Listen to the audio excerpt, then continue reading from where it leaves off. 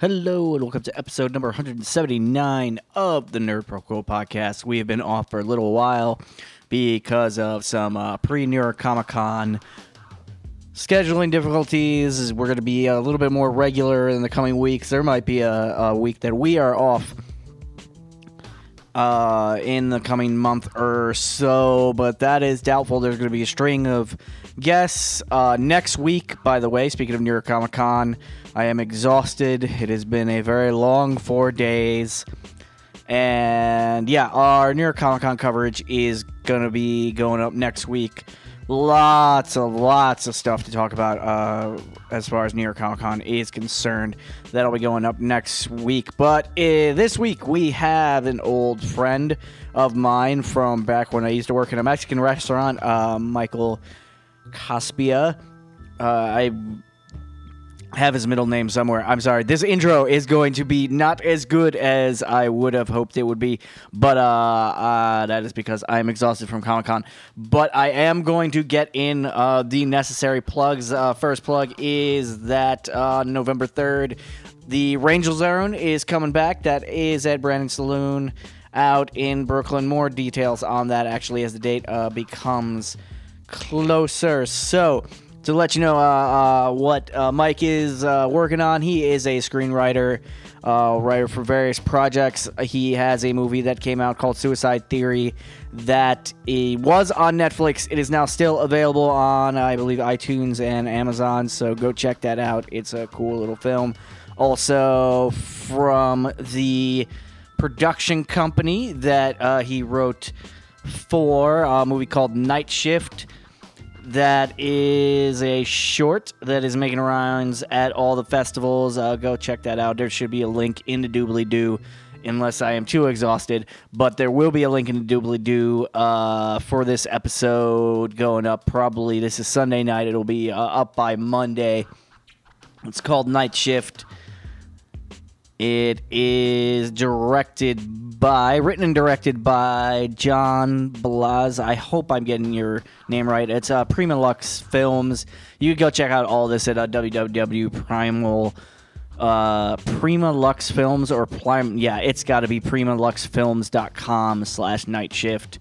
All the stuff is there. You can go check that out. And yeah, what else? Is there anything else? I think that's it. Yeah. So John Blaz is directing a feature film that Mike also wrote called Rage. It is in pre-production and shooting in March 2019. And he also talks about working at a comedy club, one of the oldest comedy clubs in the country, if not the oldest comedy club in the country. And I think that is it for the plugs. I hope I have gotten to everything that needs to be plugged at the head of this episode. So, get into it. This is episode number 179 of the Nerd Pro Quo podcast. As always, if you enjoy this episode, please let us know either in the comments on the site or tweet at us at Nerd Pro Quo. Now that Doctor Who is back, we're going to be live tweeting Doctor Who and a couple of other shows that are coming back in the fall. Keep an eye on at Nerd Pro Quo on Twitter. There's always stuff that we are going to be, there's going to be some stuff that we're probably going to be giving away, and just random things are going to be going on, including some live shows. As I always say, hit subscribe, leave a review. Wow, I am so tired.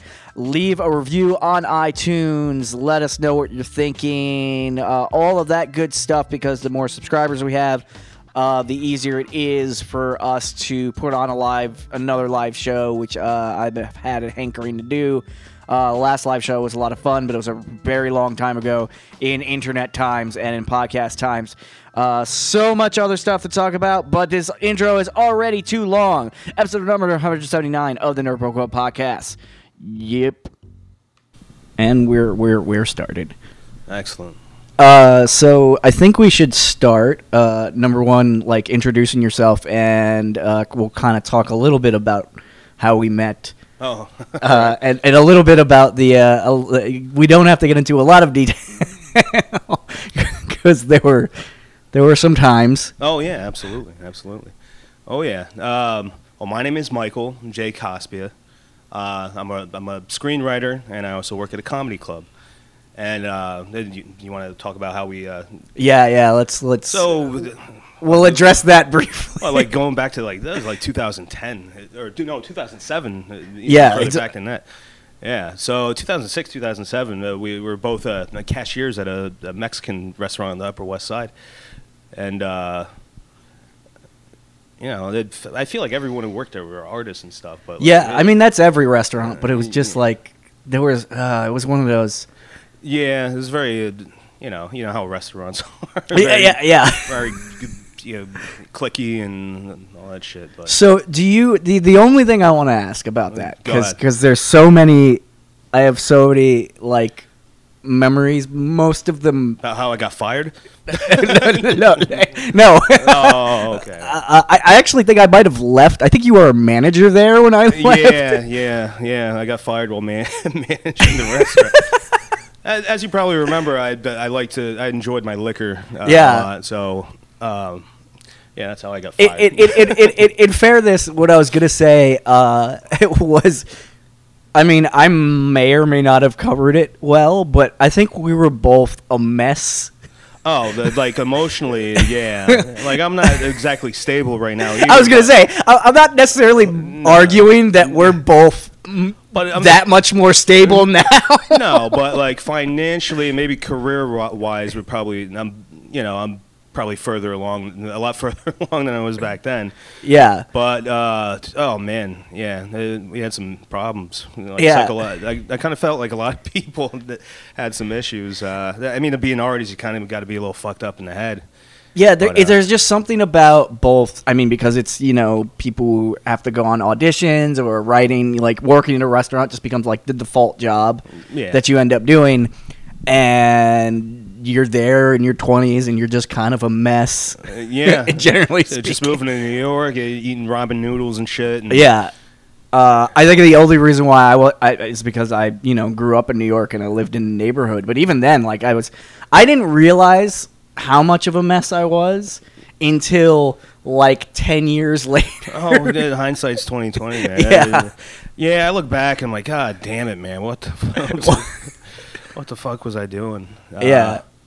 Yeah, but you learn from it. And so you don't necessarily look like there are pockets of that I look upon fondly, but I was there for way too long, and it was just like. But I worked there for like 10 years, and I was there for 7. Yeah, and you at least like went on, did like the waiter and the like you actually sort of blew up. I just was just like I don't want it. I was really cool with the manager, like, and he was kind of like a second father to me, kind of. Yeah. So he, we had like a father-son related. Like he'd take me to Mets games and shit. And stuff like that. So not to say that like I got the, but. That we both worked hard there. It wasn't like we were just we had our fun. We drank a little bit here and there, but we used to bust our ass. That was a busy place, man. Like it said, I will say that the one saving grace that I learned about that place is I learned both what a bad manager is. Oh God. Yeah. That was terrible.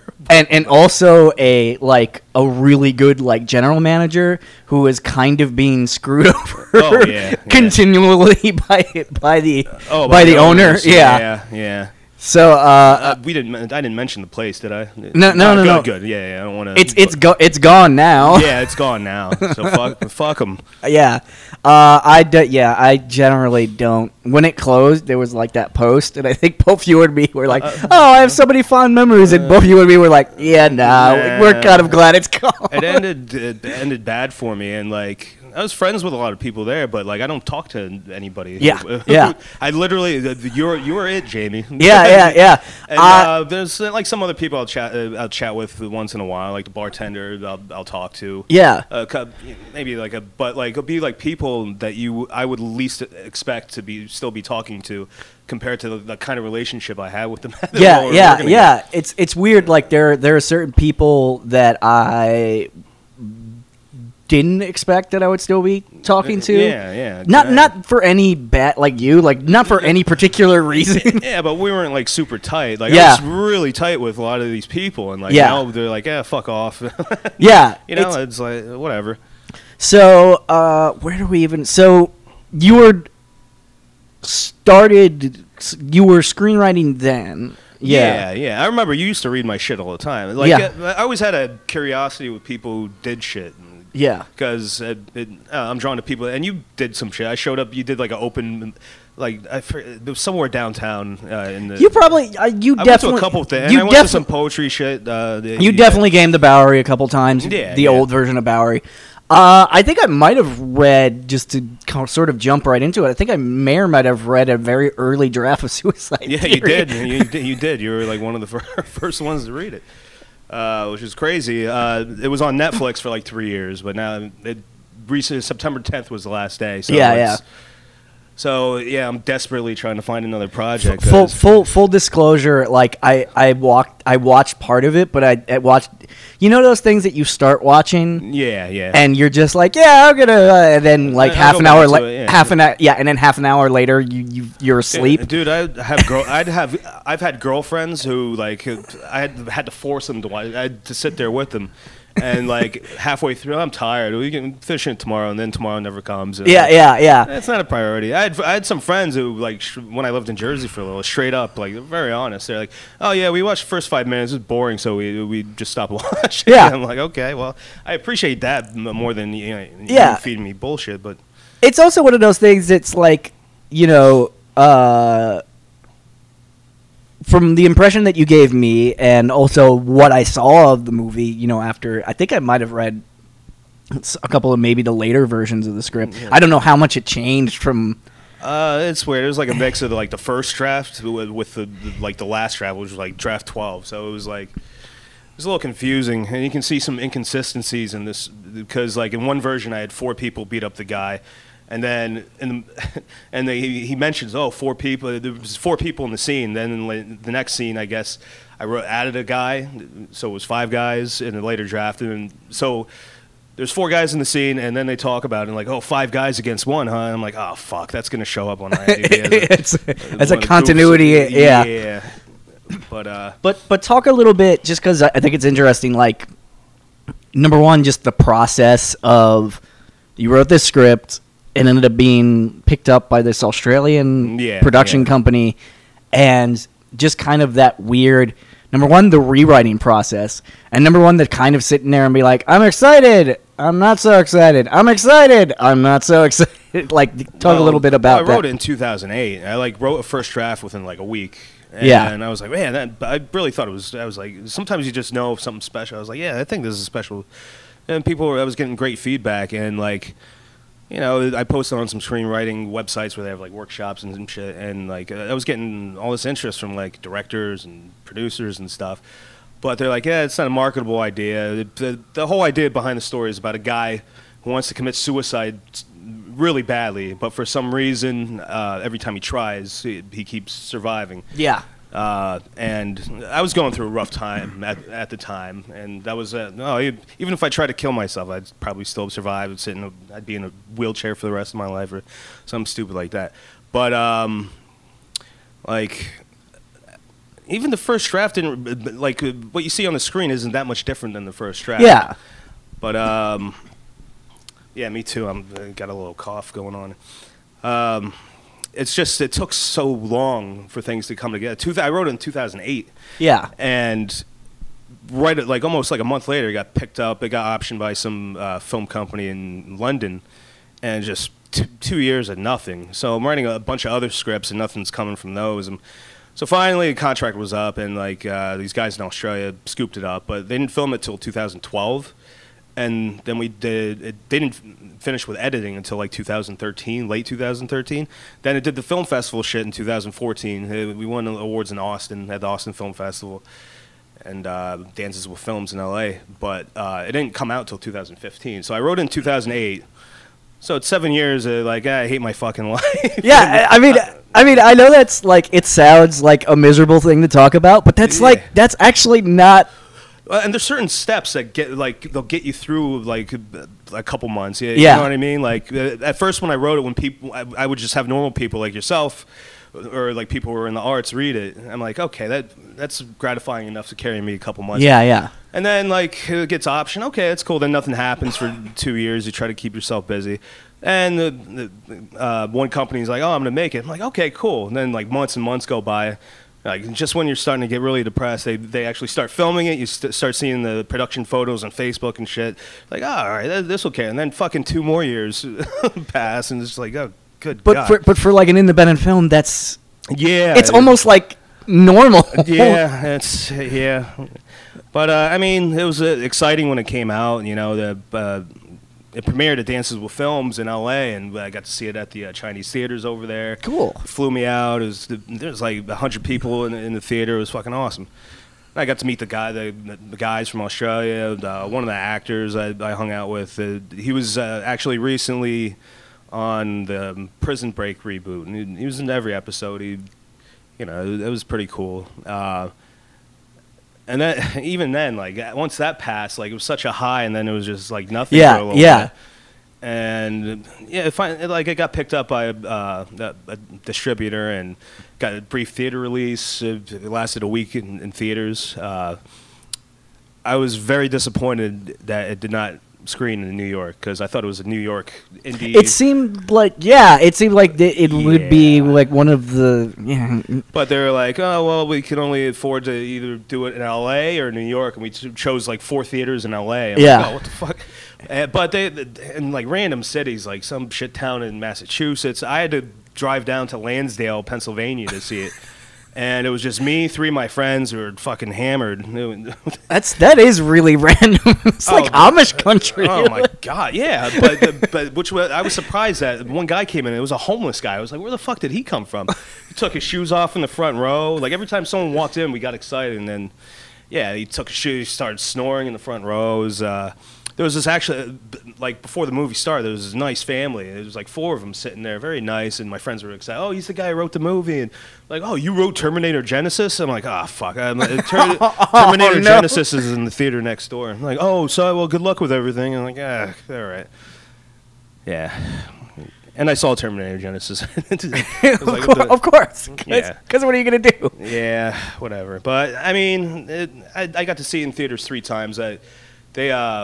I didn't actually get to go to Austin for the film festival, but they had the thing with all the award winners. They screened it again in January, so I was like, I have some money. I'm just fly out to Austin randomly, and the director of the Austin Film Festival was there, and it was pretty cool. I was standing in line. I was like, if I wrote the movie, do I get like a discount or something? Because the tickets were like fucking ridiculous. Yeah.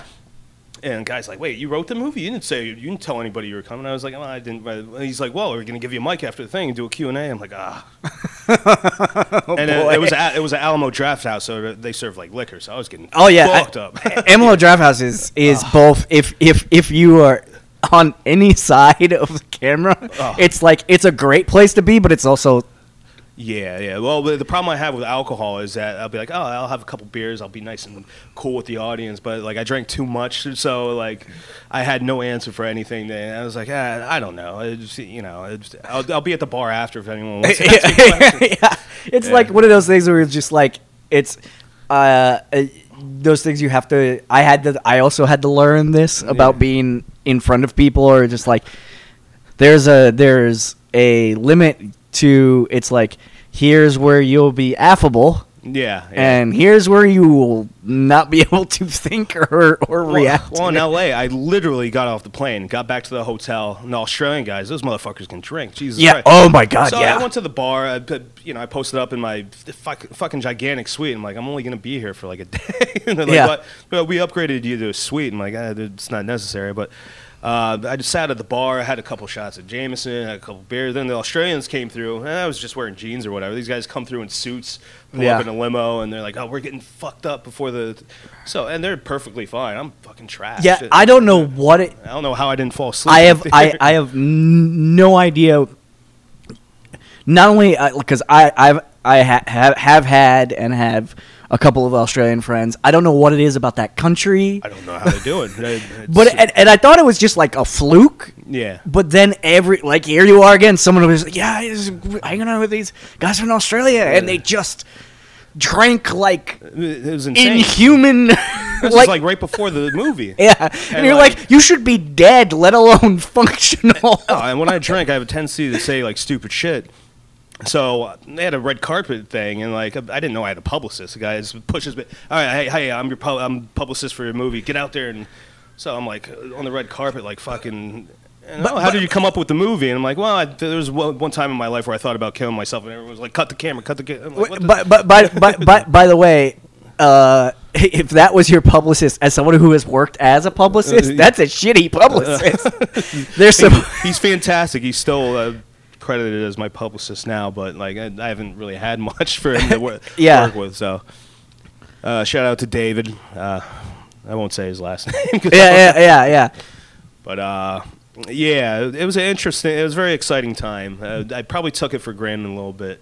We were talking earlier, hindsight 2020. Exactly. Man, I should have enjoyed that time a lot more than I did. Or not even like, it's not even like the idea that there's been a couple of times, I mean, I can think of when I was an intern at Comedy Central, there was a bunch of people just like, in hindsight, I was like, oh, these three people who were basically, because at that time, Comedy Central development was just this tiny little, it wasn't even like a whole floor.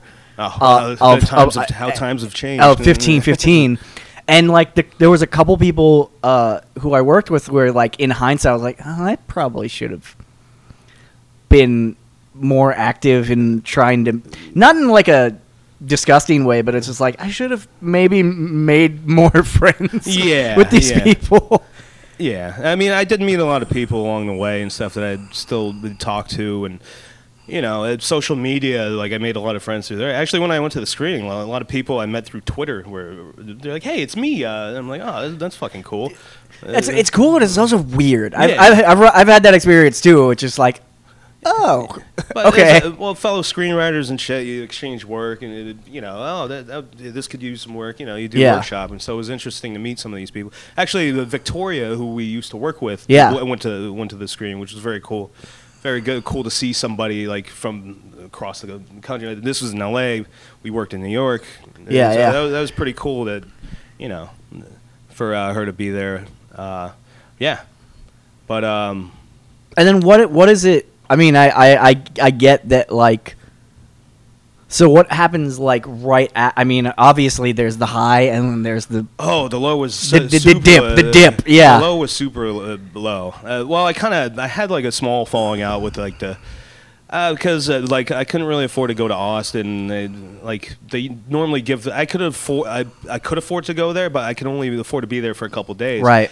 And they give out the passes to the writer and the director. The writer and the director get like a and.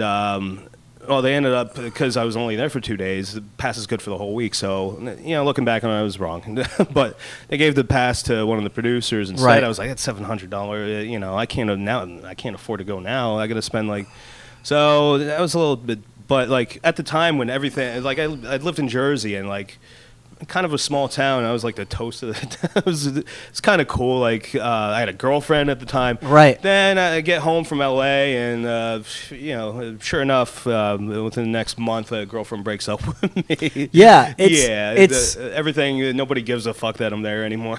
It's just like it's like motivation to keep writing though. And well, that was where I was gonna go from that. Is that how do you? Is it like?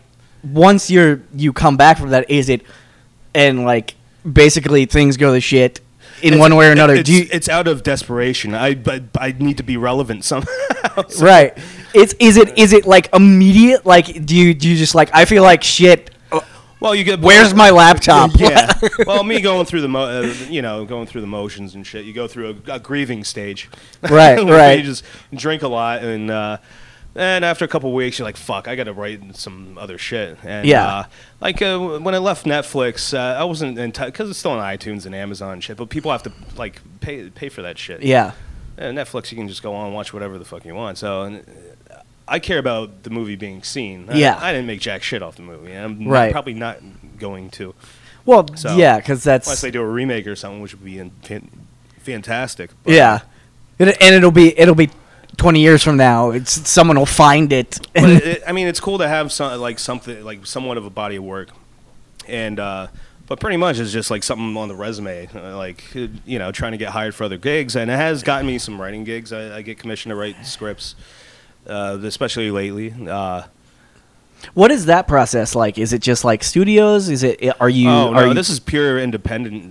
Well, no. I mean, when I say studios, I don't mean like. It's funny because a lot of it will be through like people I met along the way, like right. So I'm being commissioned to write this script for Australia loves me. I just got commissioned to write a script. They start production in March for a feature film called Rage, not to be mixed up with a famous Nick Cage movie. Right. You can find on Netflix. Right.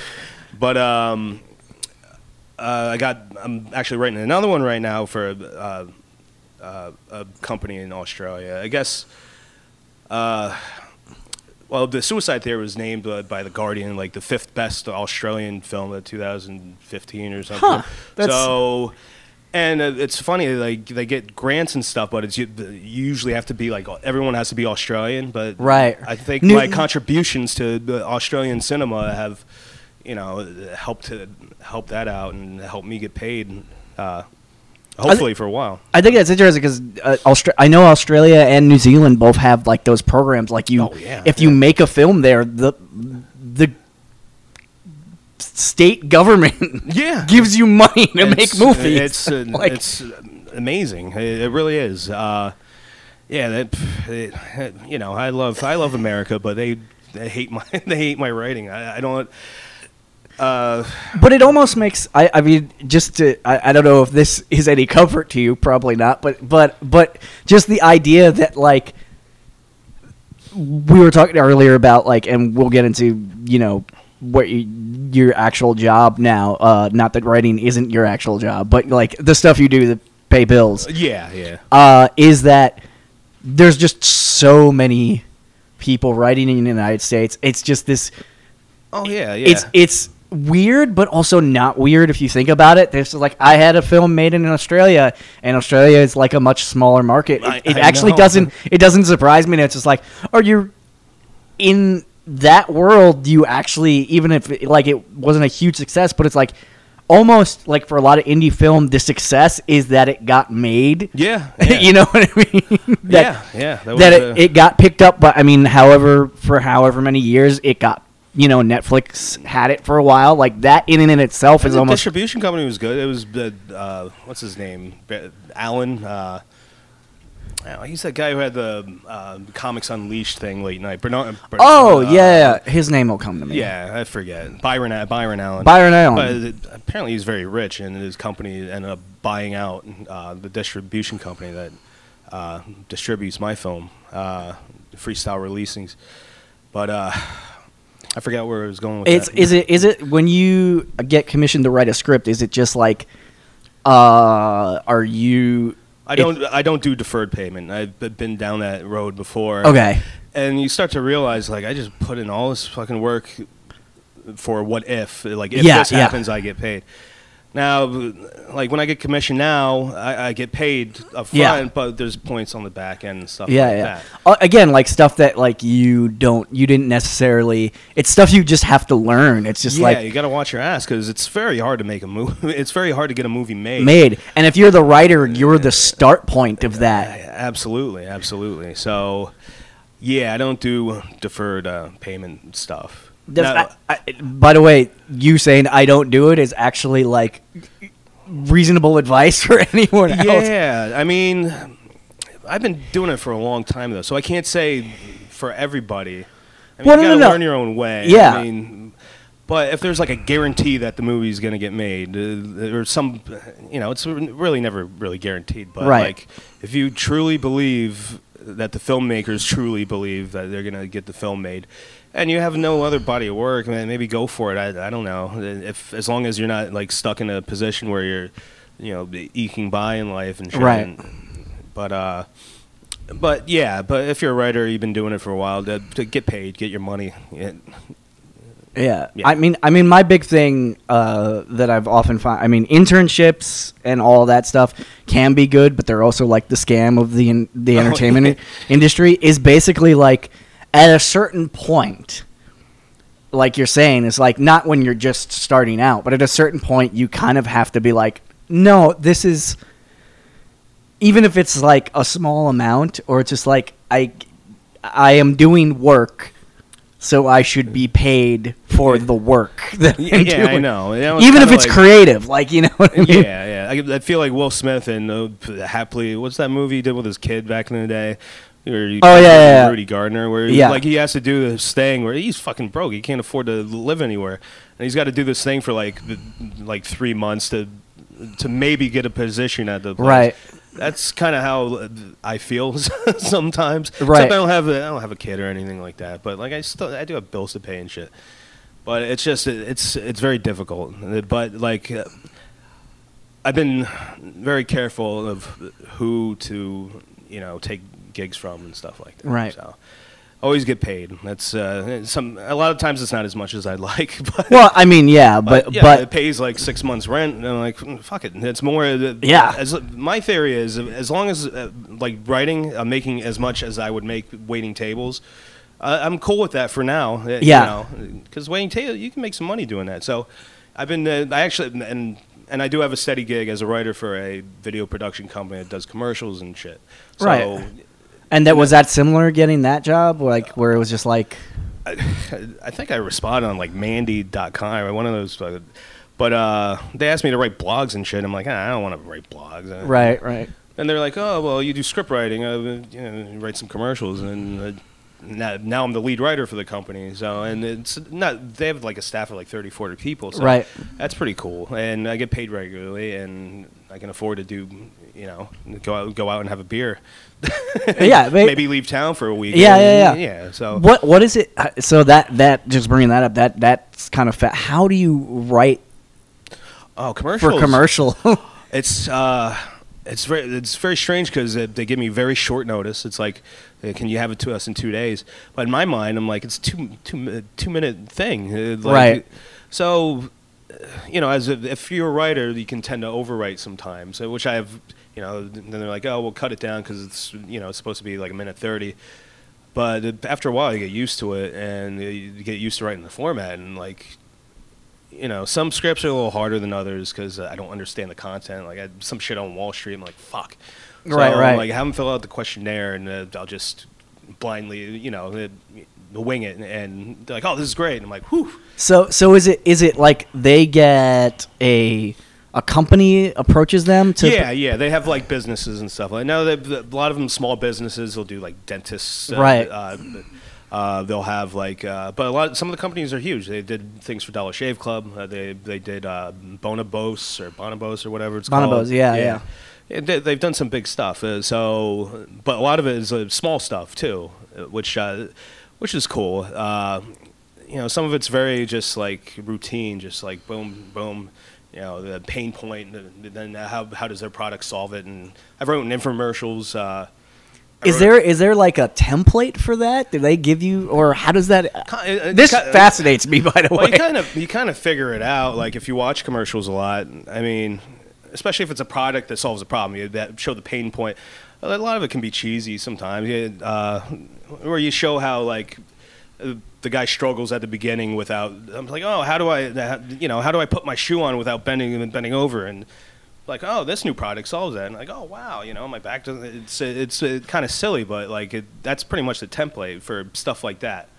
So it's like in your brain. I just sort of like a. Do you just go? Here's the product. Here's the problem it's solving. How do I present problem solution?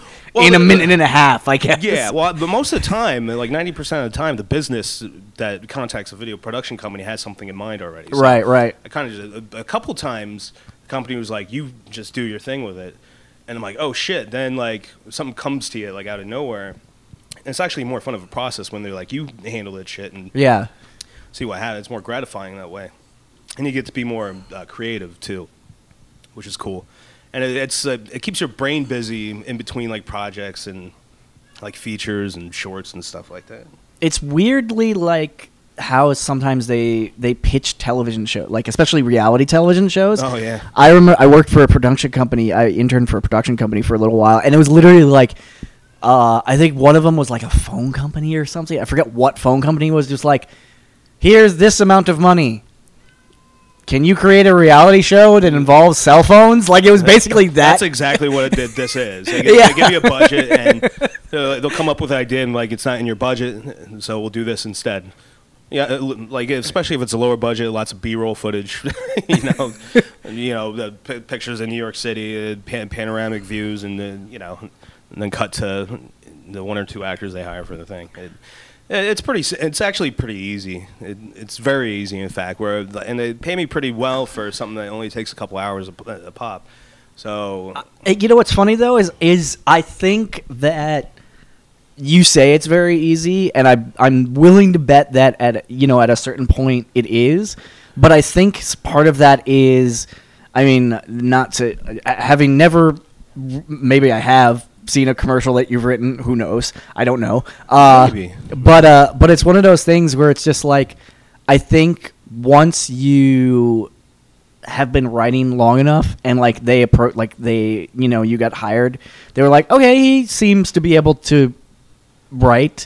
Yeah. And then I think you were saying before, is like you just do it enough times that it's just like, now this is easy, but I don't know whether... It's kind of, I try to, like, when you write a feature film, like every scene, you have to have a point to each scene. And you gotta, like a lot of people think, oh, I'll just breeze through. This is a throwaway scene. You can't be lazy like that when you're writing. Every scene has to mean something, and every scene you have to have a goal with what your characters do, or whatever plot point you want to hit with each scene. So each scene is like 2 to 4 minutes long, sometimes shorter than that. So if you look at it that way, you're like, oh, I'm just writing a scene for. You're just writing a scene, yeah. With you're right. A beginning and an end. Yeah. So yeah, that's pretty much what it is. Maybe that's why I think it's easy. Now I'm not. Sometimes it's not easy. Sometimes it's like something I have. The content and whatever they're selling, I have no idea what to. Yeah, I never claim to be a very smart man. A lot of it's like financial district shit, and I don't fucking understand that. But they fill out a questionnaire, and like I kind of try to get the gist of it. And but I also think like bullshit my way through. What I was trying to say. I mean, I know you say like bullshit your way through, but I think. When even if it's something you know nothing about, it's just like it becomes just a skill set where it's just like, and you still, I forget who it was. It was some writer who was on Saturday Night Live, and it's been like an anecdote that they've spread. It's just like if you don't at some point doing something like that feel like you're a fraud, you're probably. Writing terrible things, if at some point you just like are like I like you were just saying you get like a pitch or whatever and you're writing and you're like I have no idea what the fuck I just submitted and you're like oh they liked it okay great fantastic. It's pretty much like I take the information they give me and I just organize it into like almost like a story like frame, you know what I mean? Without really knowing what a lot of it is, but somehow it works. Yeah. So how did you? I know you said that you would name it, but let's not. We'll just say that because people will figure it out. How did you end up working at a comedy club? It's very odd because I lived in New York for like 10 years. I met you in New York, obviously. I had a thing in New York. I got fired from my job. I ended up moving to Jersey for a couple years. And I sold a script, and I used the money to go back to New York. And I came up without a job. I just, I kind of bullshitted my way. I got a room share. I'm like, oh, yeah, I work here and there, sure. Yeah, and... ended up getting a bartending gig downtown in the Lower East Side for a little bit, but like it was only a couple days a week, and my bank account started dwindling. Yeah. And I don't even remember applying at the comedy club. I just got a call from the owner, who's actually kind of famous in the comedy world. Yeah. I get a phone call from him. He's like, how about you come in? And I'm like, okay. So I came in, and the comedy club in question is kind of very historic place, very well known. A lot of big comic. Bill Burr. We still have his headshot in the right. book. He might. It might. I don't think it's the oldest comedy club in the city, but I think it's one of the oldest comedy clubs in the. They claim to be the oldest comedy club in the world. I don't know if that's true. It's possible. It's 19. So they've been there since '69. Yeah, and then so you are. Well, yeah, you just ran. I don't remember applying for the job, but I'm a comedy nerd. I love comedy. Yeah, I can chat with comedians forever about comedy. It's something like one of my dreams when I even if I were big right now as a writer, I were a millionaire, I'd be an eccentric millionaire. I'm a big movie buff. The one thing I'd always want to do is work at a movie theater for some reason. Just smell the popcorn, be in that atmosphere. It was kind of the same thing with a comedy club. I'm like, man, I always want to work at a comedy club. Kind of your secret, not so secret dream is to be the old man who owns the little movie theater. Yeah, exactly. I want to be that guy. It's kind of like a weird fantasy for me, just to be in that environment and be around that kind of history and yeah, that kind of. I mean, you get used to it after a while. So it's funny, we got to deliver. I work there during the day answering phones and shit. And I get to deliver a beer delivery, and the guy comes in, sees all the pictures of all the famous people on the wall. He's like, "Oh wow, man, that's crazy." I was like, you get used to it after a while. I just want to get the fuck out of here and go home. Yeah. Well, it's like any job. It's you do it for a while, you just I just want to go home. But so a couple just weird questions. So about it is number one, I know that they sort of. In other comedy clubs, I've seen the waiters there's sort of a dress code, but you guys No, I don't even tuck my shirt in, to be honest. Okay. I said, well, you're supposed to wear a black tie, black on black. So, yeah, but it's kind of loose. The atmosphere is kind of loose there. It's not. Now, if this was the same place 20 years ago, when right.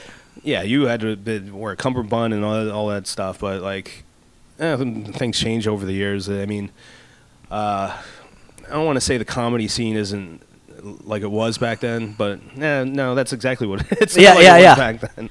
Yeah. So this is back in the day when comics were wearing blazers and dressed to the nines. It's become very casual, and it's actually a very easy, especially waiting tables. They're very easy thing to do.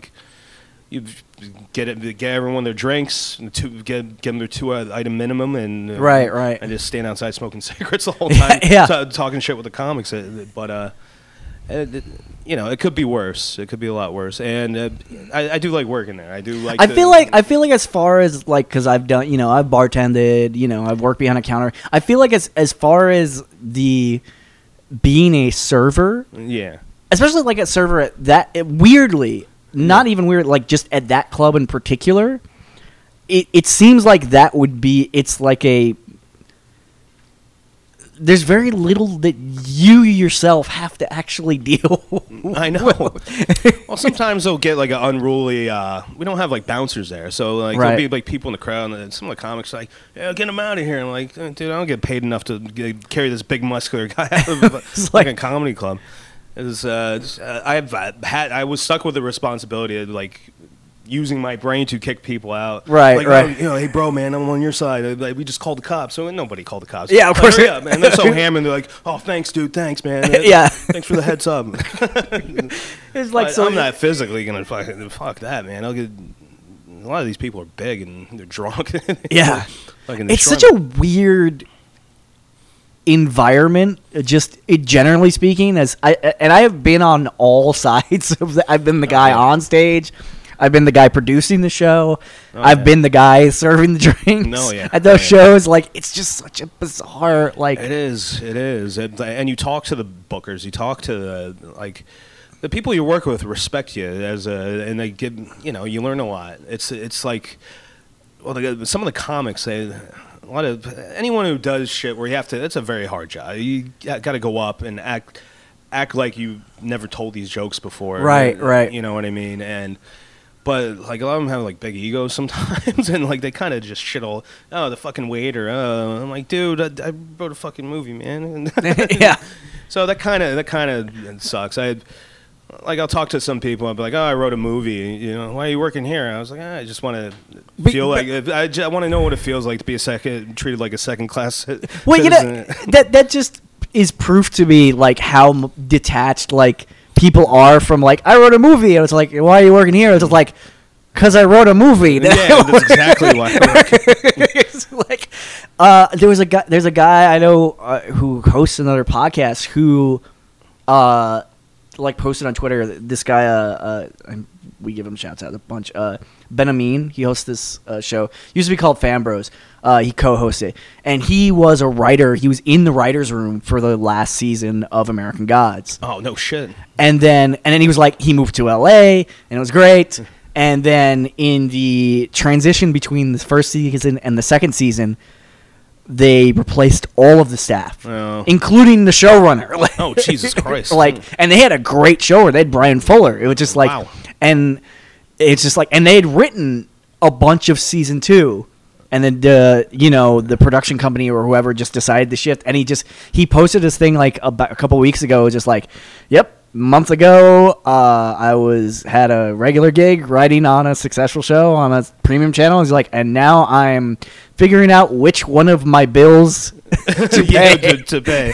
Yeah. Oh, yeah. And I was just like, yo, dude, that's super real. Yeah, I was watching a Curb Your Enthusiasm. It was like an old episode, but like Larry David goes to a grocery store and he sees one of the writers from Seinfeld carving up meat. Yeah. It's like, what the hell are you doing? Oh, things didn't really work out after. Yeah. But it's also, people forget, it's just like, you wrote for that, and it's not like, unless it's like, the show or whatever gets syndicated or something. Oh, yeah. Once the job is over, it's not like those paychecks keep coming. Yeah. Then it's like, okay, what the fuck am I supposed to do until then?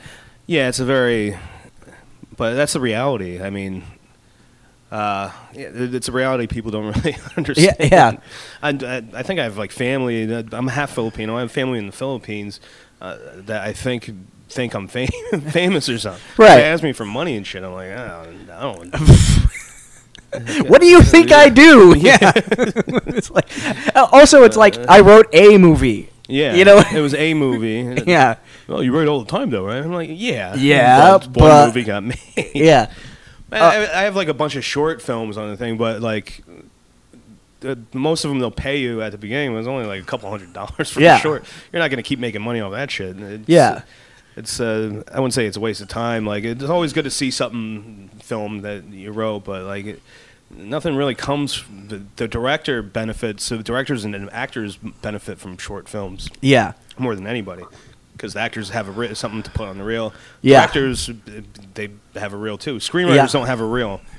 We just have like a stack of 120-page screenplays. Yeah, people don't want to fucking read. You have a resume of like,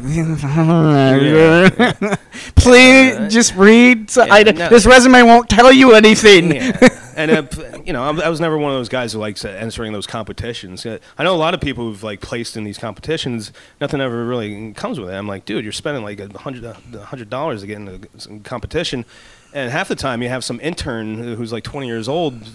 He's kind of the gatekeeper. Yeah. He's like the first stage before you. I kind of liked it. Sure. But it's. I never trusted the competition circuit. Some people, it works for them. I mean, but it's very rarely that script you wrote ends up ever getting made. You might get another gig. It's weird to me because like I get like the competition thing, but I also am just like, it's just as much of a chance like.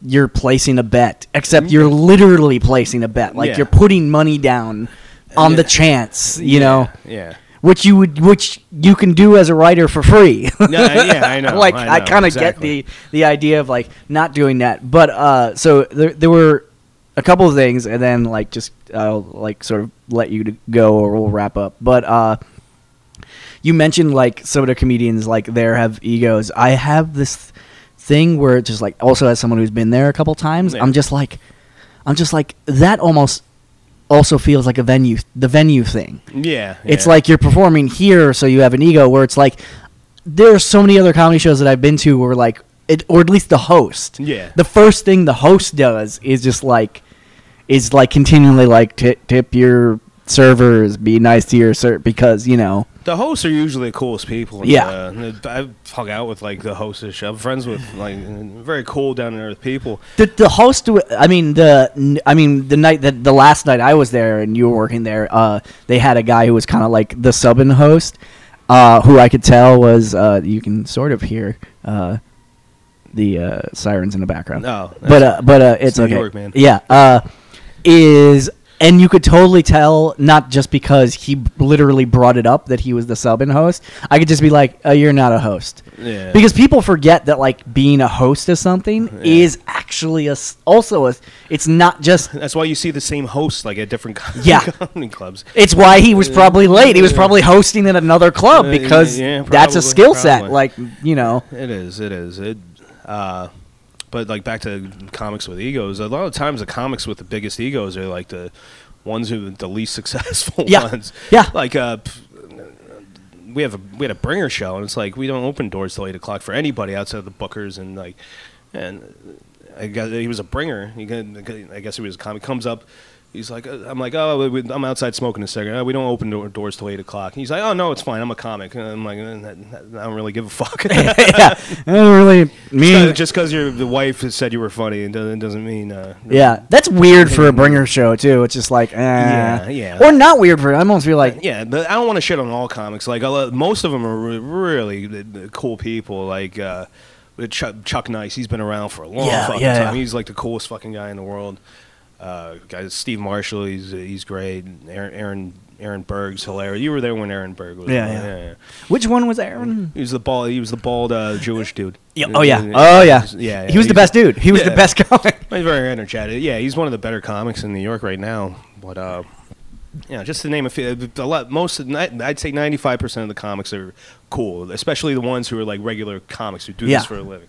But you see some of these young guys come up and they'll get like one break, and they'll get a chunk of money, and then they'll think they're the shit, and then things don't, and the money disappears, and they kind of take it out on the poor waiter. Yeah. So just because I love venue stories, if you can remember this, so like your like best memory, worst memory, weirdest memory, and it's okay if they're all the same night because sometimes they are. I'm trying to think. I mean, I had to kick a guy out. Like he came in shit faced, and he's actually been at the club before, and he was kind of okay, but he came in by himself, shit faced, and he was just like heckling the comics, like, and he was literally there's like 15 people in the room, so it's even Jesus. Just like tell some jokes, and then he jumps on the stage. Meanwhile, we had another table walk out because the comedian, he did a rape joke, which is kind of, that's a little it's a little iffy this time. But apparently, like these three business men came in with like some really hot chick, and I guess they were trying to court this hot. She was a client of theirs or something. But she interrupted this show, so he's like, so he did the rape joke, and she walked out. So these guys came out and wanted to fight the comic. Meanwhile, this other guy's on stage. The drunk is on stage. So my boss is like, I'll take care of this. You take care of the. I'm like, fuck. So I grabbed his drink out of his hand and, oh, come on. Everyone's like, boo. That's the one where I kind of outsmarted him a little. I took advantage of his drunkenness. I'm like, hey, we called the cops, man. I'm trying to look out for you, bro. Come on. Yeah. I take him outside. He's like, oh, smoke a cigarette with me. I'm like, no, man, the cops are going to be here soon. Oh, shit, okay. You know what's weird is, number one, I don't get. I mean, I guess it's because, and I'll throw this to you too, is like as people who have gone to see comedy enough times that kind of know how a comedy club works. Unless you're going to see a specific comic, it's just like, number one, it could be a great date night, or it could go horribly wrong. It's such a crapshoot. I would never recommend taking it, especially a first date to a comedy club. Go to a bar, talk to her, get to know her first before you get into that shit. And number two, like where you were talking about, like the businessmen who brought in the hot chick, like, that's another thing. It's like, you don't bring your if it's a client, you don't bring your client to the comedy club. You know, because people forget that humor is subjective. Yeah, exactly. It's like you're gonna hear some shit you don't like. You might hear some. You might have a great time. You Yeah. might also have a horrible night because you didn't think about what. It depends how firm you are in your beliefs about certain issues. Yeah. So like I have a few friends who are like feminists, and I'm like, don't ever come to Yeah. because you're gonna get offended. It's you're not gonna like it. You're gonna. So Well, I also have a thing where it's just like, comedy is subjective. Yes, Absolutely. there is like there are trends that are starting to shift. You know, stuff like rape jokes, where it's just like, if you're just going to, unless you're going to see a specific comic who you like, yeah. like to Caroline's or something like that, Yeah. is like, there's going to be 5 or 6 comedians. There are chances are very good if 4 of them are going to say something you're going to hate. Yeah. It's just like, don't go to a comedy night. It's like, and if you are, I always feel like I'm defending comedy as an art form. Yeah, It's just like, I know people who, I have 2 friends who run a show. One of them is a poet, one of them is a comedian. They happen to be twin sisters. Yeah. They do a mixed comedy and poetry show, and they do it amazingly because they curate it. Yeah. And they curate it together, and they know who the audience is who's coming to see their show. So it's just like, they know that they're not booking it randomly. Yeah. Yeah. And I have a feeling that they also, it's just like, here's what the audience is. I also feel like that's a mistake, because like, if you're going to book a comedy, it's a thing that I made a mistake of early on, is like, here's the environment you as a comedian are stepping into. Yeah. See, just know that. Yeah. Like, See, if you put something together as a mix of comedy and poetry, I kind of have a feeling you're going to know what kind of audience you're going to get. But comedy, anything can happen. Yeah. You know, if you're not going to put a lineup together with everyone saying the same fucking jokes, everyone's going to have a different point of view on something. And if you're like, I mean, the big thing is always about like toxic masculinity versus feminism, and it's like, and I always, as people who like, you know, as a person who tends to fall on one side of that, obviously, is just like, if you want to see a comedy show, I can suggest a few where they're curated. Yeah, yeah. Like, because humor is subjective. I know I sound like a broken record, but it's just like, because it's subjective, if you don't want to go into randomness where you might hear something, it's like, you can actually go to a show where it's just like, I mean, you'll be in an echo chamber, but you'll be in an echo chamber that you'll enjoy. Yes, exactly, exactly. Yeah, yeah. Like, call the comedy club or go on their website, see who's on the line. Oh God, that's the other thing that never.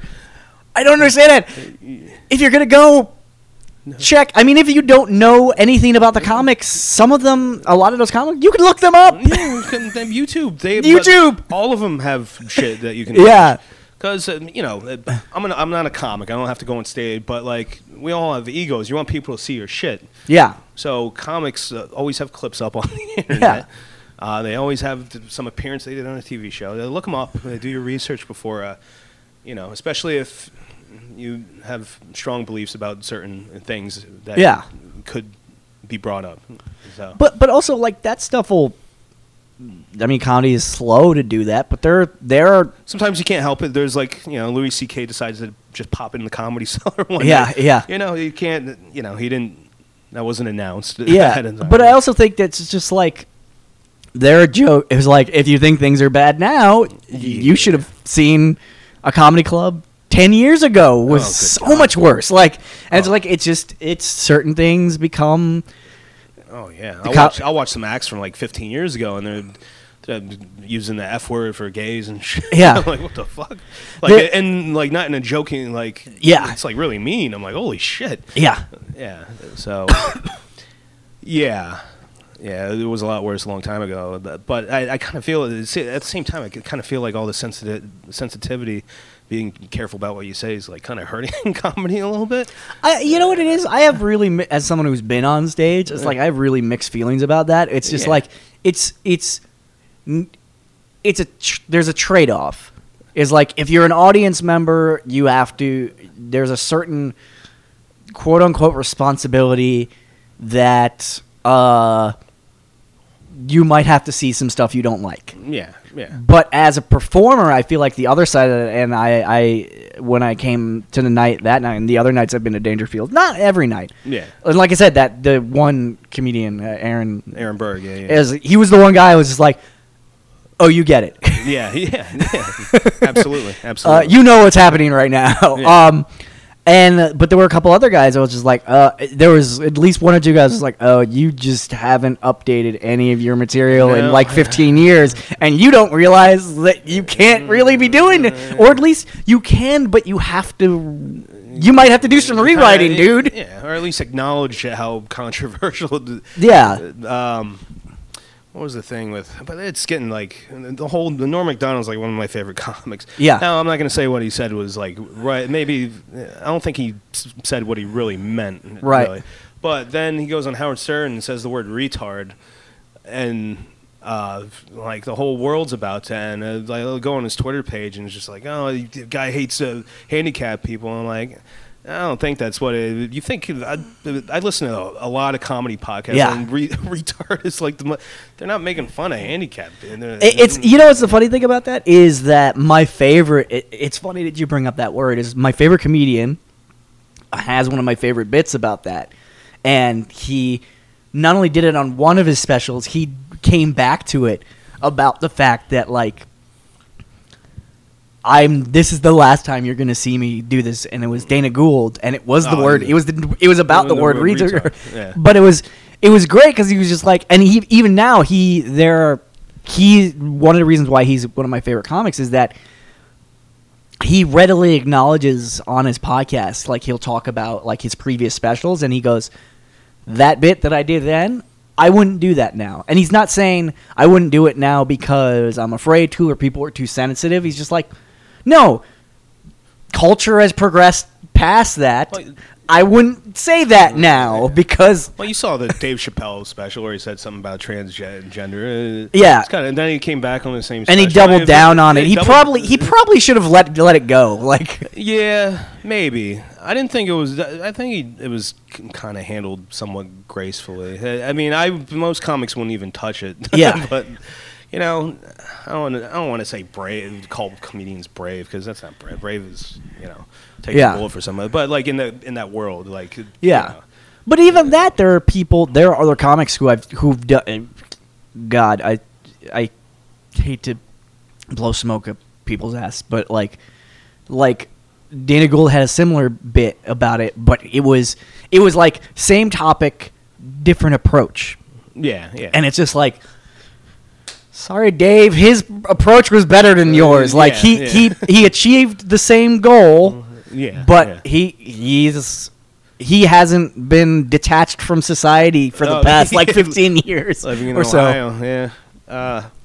I still love Dave though. So I still love Dave too. Yeah, that's the thing. It's just like he's one of the few who can get away with that, I think, and not have me like be mad at him. And I was like, and if my other thing about that, it's just because, and we can kind of wrap up after this. Is just like the other side is like, I get you're upset, but at a certain point, if you're that upset, it's like you should go do some actual activism then. Yeah. It's just like this is number one. You're not gonna win this battle against Dave Chappelle. Yeah.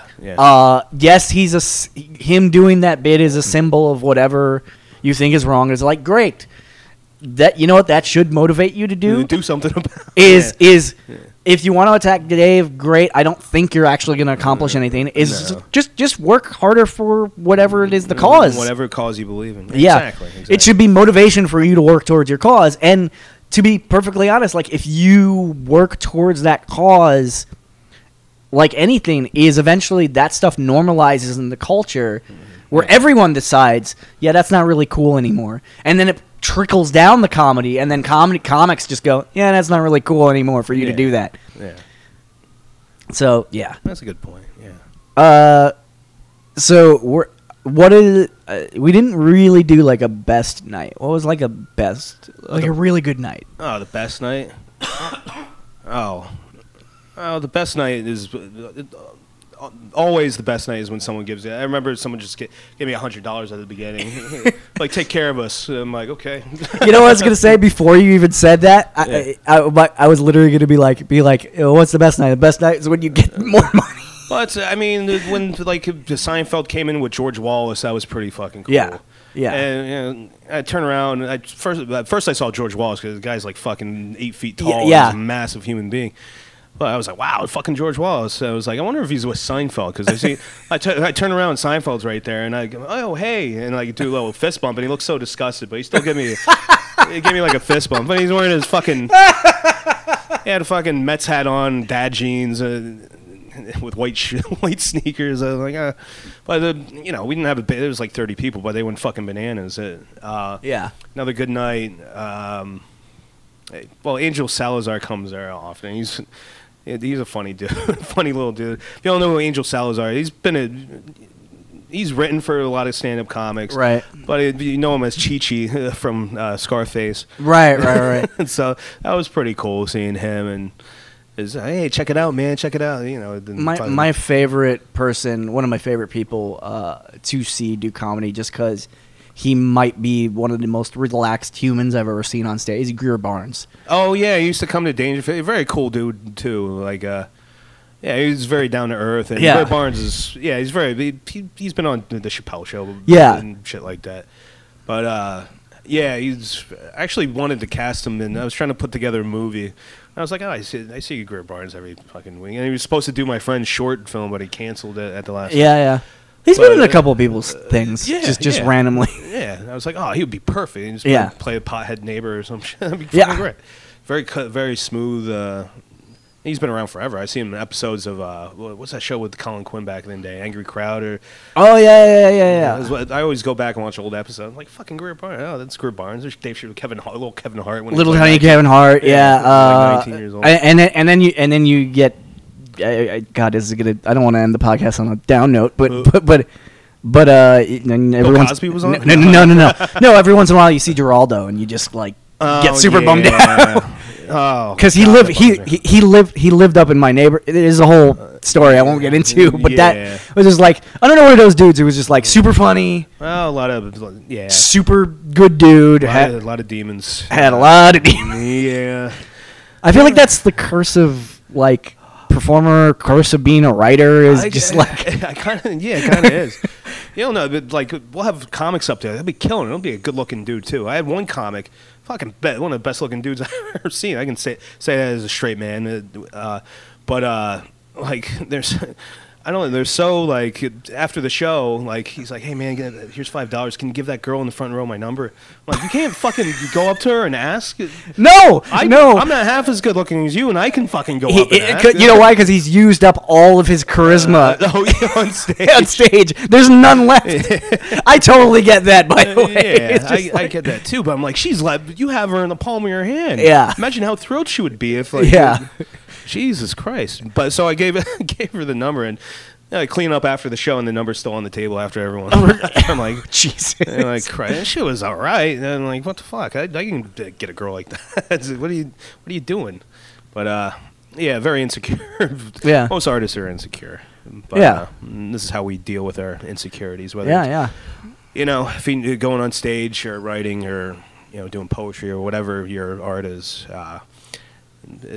It's because you're insecure. To a certain extent, noticed. Yeah. Of course, it's your love for the art, whatever art you're in, and you want someone to appreciate you for the type of art you do. So, but I also feel there's a certain like stage performance. I mean, writing in general, I think is a little bit less so, but not really. It's a certain if you don't acknowledge it, a certain element of it is you just want to be acknowledged in some way. Yeah, and it's kind of tough. Even if I wrote Jurassic Park, like if I sat in a bar and didn't talk about it, like no one will ever fucking know. So there's always the awkwardness of like trying to, like hopefully something comes up where we talk about what we do for a living. Yeah. Yeah, but that's It is what it is. I should have wrote plays. The writer gets more. You should tell people just this could be terrible advice. So okay. if you go away from this and you do this and it's awful, please. Yeah. You could text me and be like, "You're an asshole." I'll be like, "I'm sorry, that's my fault." Is just tell them that you write commercials. Oh. And then talk about what that's like, because that's just weird. Yeah, it is a different. It's interesting, I guess. Yeah. I don't know. But yeah. Like, especially when you try to pick up girls. I never picked up a girl saying I'm right. Yeah, no. Like, who gives a fuck? No. Yeah.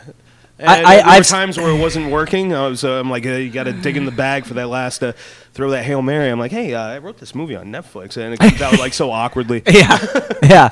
Like I was talking about my dead grandmother, and you're fucking. And because what's funny about it is you say that, and it was just like, well, what was the genesis of that movie? It's like, I was thinking about killing myself. Oh yeah. So that's always awkward. It's never a good thing to talk about.